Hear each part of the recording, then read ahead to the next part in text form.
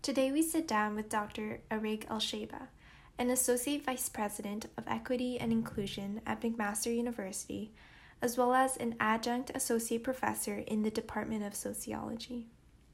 In this podcast, Dr. al Shaibah discusses her work on equity and inclusion at McMaster and explores the many barriers that racialized individuals face at both the individual and systematic level.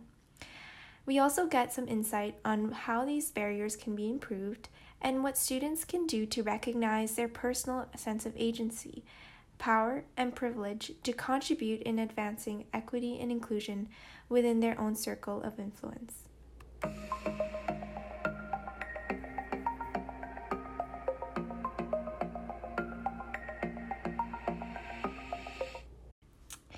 Good afternoon. Welcome, Dr. al Shaibah, to our podcast.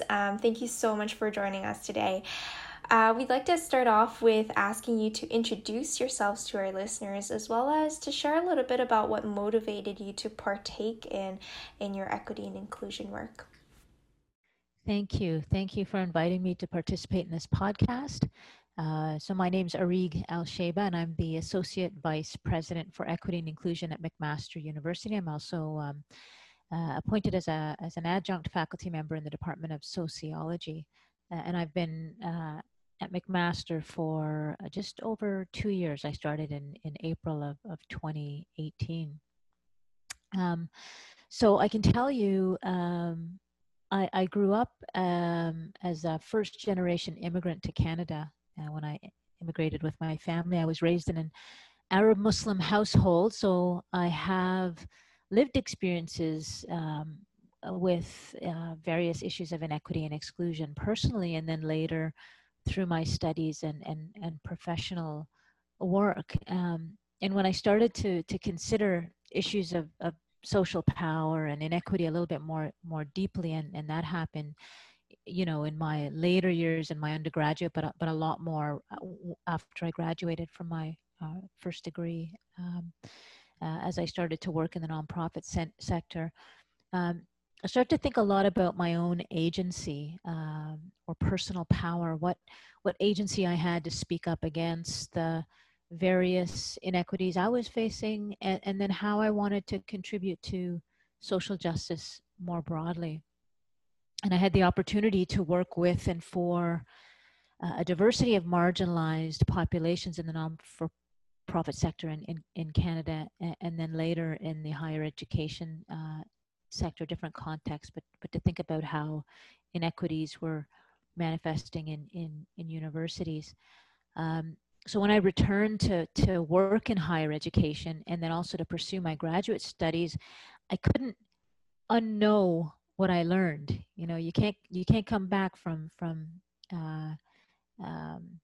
I guess having some consciousness around issues of power and inequity. So it was organic for me to bring an EDI lens to all of the work that I had done in my career. It was also always natural for me to bring an EDI lens. And so when this position came up a couple of years ago, it made perfect sense for me to pivot into a role that was specifically and primarily about advancing equity, diversity, inclusion in higher education. It's really amazing to see how your lived experiences has helped you to recognize your sense of agency and has empowered you to speak up and work towards advancing equity and inclusion in higher education. So could you speak a little bit about what specific barriers that you see racialized individuals facing in higher education? Mm-hmm. Yeah, certainly. So I'll start by saying, I mean, we use the terminology racialized, and sometimes you'll hear the terminology BIPOC or Black, Indigenous, or persons of color. Mm-hmm. And so we need to really recognize that that's a diverse group even within itself, right? So persons of color, racialized persons are very diverse, which means the barriers that we experience are also quite diverse. And some of the barriers that I'll talk about, you know, they all relate to some aspect of unequal opportunity in either education or employment. So whether it's lack of equal opportunity to access or get into educational institutions or to be hired into a particular field of employment, unequal opportunity to be included or meaningfully engaged in that education and employment, uh, barriers to career and academic progression, barriers to being recognized or rewarded for your work, and barriers to leadership development opportunities. And these are all things that I've seen impact racialized students, faculty, and staff. Um, and what I can say is that these barriers are oftentimes a consequence of what I call personally mediated biases. So biases that come from individuals, and they're based oftentimes on stereotype beliefs about different groups of people. Oftentimes it's an unconscious belief um, or thought, but sometimes it's conscious too. And what it does is that um, these biases influence the ways that racialized uh, folks are evaluated for their competency, their capability, and even their character. Right? We tend to be overly scrutinized. Our experiences or expertise is missed or it counts for less, and our non-traditional paths sometimes are not seen as assets. So there's a lot of literature that supports how these kind of implicit and unconscious biases create barriers for racialized individuals. There's also a correlation between BIPOC community members and financial barriers and first generation challenges, accent discrimination as an example. And of course, there are things, and we do see them in on campuses and in workplaces. Unfortunately, it's why we have a human rights code, for example, and why we have equity and inclusion offices. We do see not only micro aggressions, which are those unconscious day to day indignities that are often not intended, but have cumulative sort of negative psychic impacts. We also see issues of harassment and discrimination, and sometimes more egregious acts of hate and violence still in our environment, which may be surprising to hear. Um, and then all of these uh, biases and behaviors that come from individuals, they seep into and they inform the policies and structures that end up governing organizational operations and practices. And that's how the inequities become systemic and cultural. So these barriers are individual, systemic, and cultural that are influencing and impacting racialized individuals. Mm. So, Dr. Al Shaibah, you've talked a little bit about what barriers racialized individuals face, at an individual level. What kind of systematic barriers do you see as affecting staff in the workplace? Mm-hmm. Yeah, so all of those things I talked about, I'd say they apply in the workplace and to staff. It's just a different context. And when we talk about the systematic barriers, I can talk specifically about, for example, hiring policies and practices. We're doing a lot of work at McMaster University, and I'm really proud that we've just launched and received Senate approval for a renewed faculty recruitment and selection policy that really specifically integrates best practices for thinking about equity and inclusive excellence through all aspects of the search process. So how are we thinking about equity, diversity, inclusion in our outreach and recruitment of applicants? How are we thinking about it in terms of how we're evaluating candidates? Where is the bias coming into play, and how do we mitigate or reduce that bias and those barriers? And then through the entire process, we're thinking about these EDI best practices, but we have to be really intentional about um, examining our policies changing our policies and then making sure that we're embedding in those policies um, uh, robust accountability measures, right? There are a lot of folks that talk about, well, sometimes policies are created, um, but the way they're interpreted or the way they're practiced doesn't actually allow them to do the things that they were written to do. So I think we have a good example of a recruitment policy at McMaster. In fact, there are other organizations that have been asking us to have a look at that. So you've talked a little bit about what individual barriers exist as well as what systematic barriers exist. Could you talk a little bit about what you think or how you think the system can be improved to mitigate these barriers around equity and inclusion? Yeah, yeah, absolutely. So when I came on board at McMaster, one of the first things I wanted to do was to create a strategic plan, and we do have one now. It was launched in 2019. And with that strategic plan, there's an action plan as well. And I mention that because having a strategy is actually essential to addressing and overcoming the barriers. We need to identify what the barriers are and then tackle them systematically and intentionally. And the way to do that is through strategic sort of planning, right? You have to dedicate your time and thinking to understanding, what are the goals that you're attempting to achieve, how are you going to get there, and how are you going to measure success. One of the key pillars of our strategy talks about our institution's commitment and its capacity, and I talk a lot in there about three essential things to be successful, to overcome the barriers and to make some changes. The first one is leadership, right? We have to have inclusive leadership. Not only do senior level administrators, everyone who has a leadership title, do they need to become more fluent or literate in EDI.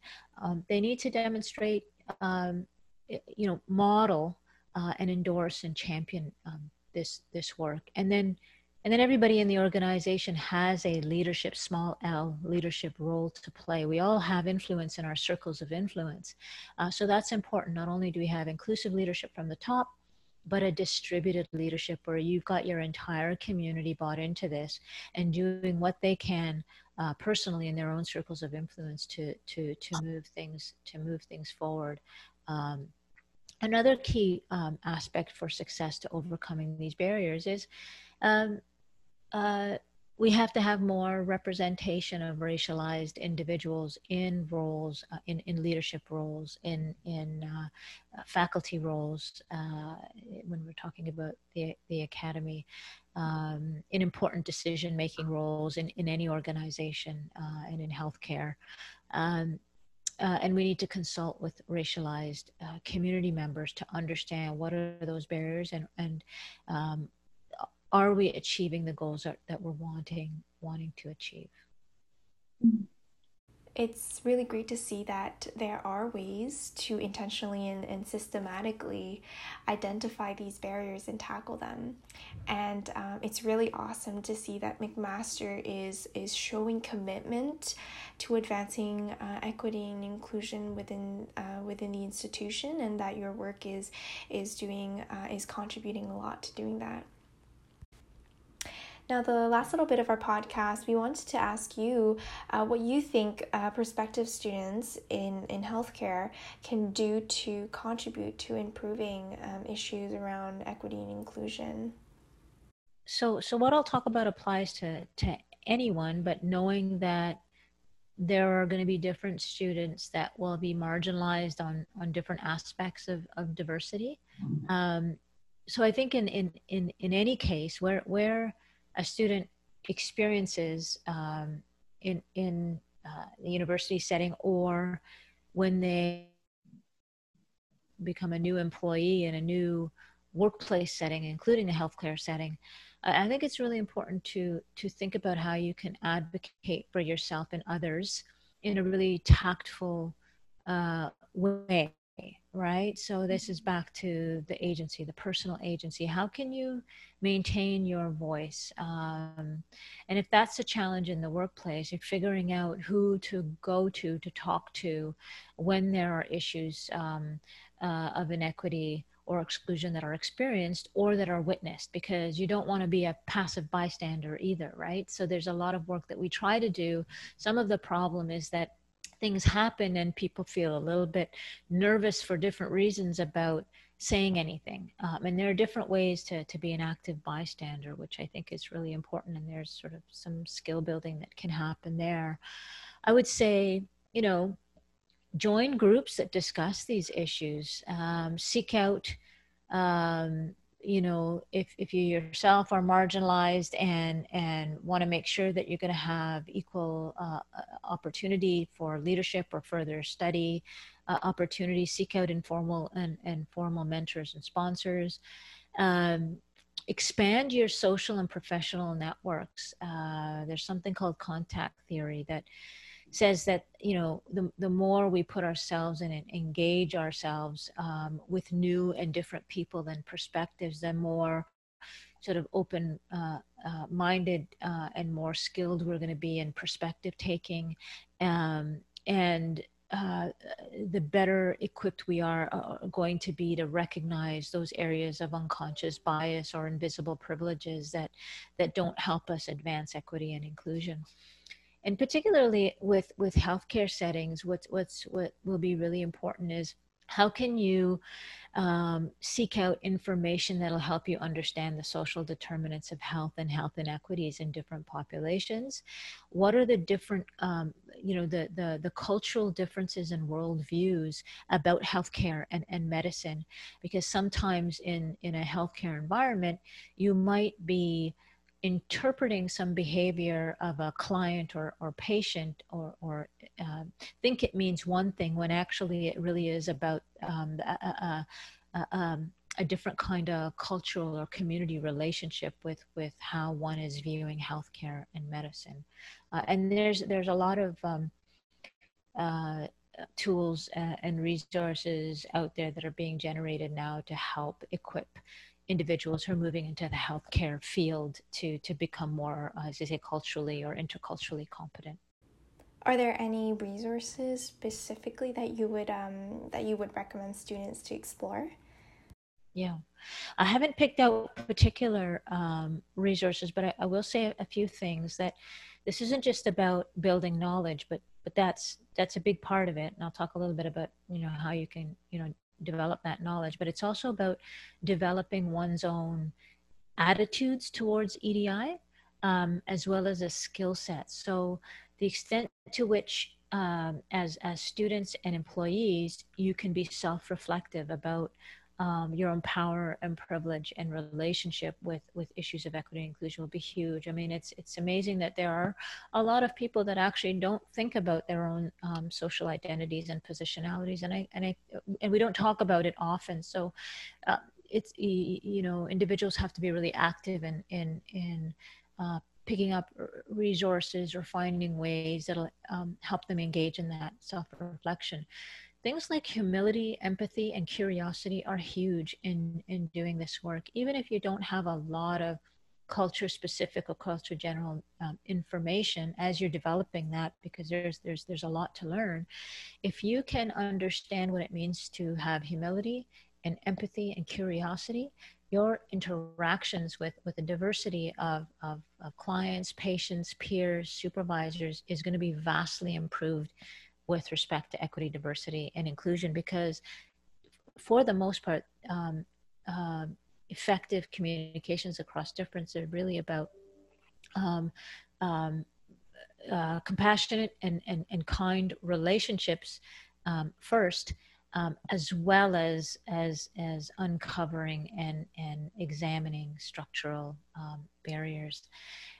Emotional intelligence is going to be really great, because when you come into consciousness about all the ways that, you know, there's still a lot of learning to be done around cultural differences, when we get challenged about microaggressing peers or clients, we have to have that level of acceptance of the feelings that we're having about being challenged or coming into that consciousness. Sometimes that triggers feelings of anger or upset or being overwhelmed or guilt. None of which is healthy if it lingers, and it really doesn't help us move the social justice cause forward. So if we have a level of emotional intelligence, which means recognizing our own feelings, being able to examine them, and then put them in the right place so that we can, make sure that we're, addressing the issues that are ahead of us, and then returning back to having humility, empathy, compassion, curiosity to make the change that we need to make in ourselves and the systems around us. I already talked about agency and bystander intervention, but to build that knowledge, there's so much available to us, especially now in the internet age. A lot that's at our fingertips, and it really is about just searching some things out. There are a lot of workshops at within universities, the equity inclusion offices. In workplaces, their HR departments typically put on professional development courses that have to do with building fluency in EDI.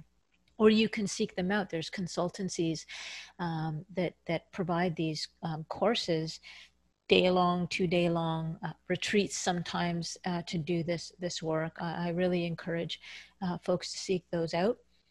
There are obviously lots of books, lots of documentaries, and lots of events that are happening all around us. So the trick is to really consider what it is that you don't know, by way of something that is unfamiliar to you, or maybe a lived experience that you don't have, and then go out and seek a way to engage with that. I think oftentimes people don't do that because it's when it's unfamiliar, it's a little bit frightening, and it may be new, and you may not know a lot of folks. So it requires a level of risk taking and confidence and courage, but it is well worth it.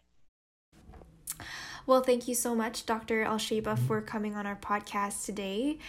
It was very informative to hear you speak about the inequities that racialized individuals face, as well as how we as students can recognize our own sense of agency and personal power to contribute to advancing equity and inclusion.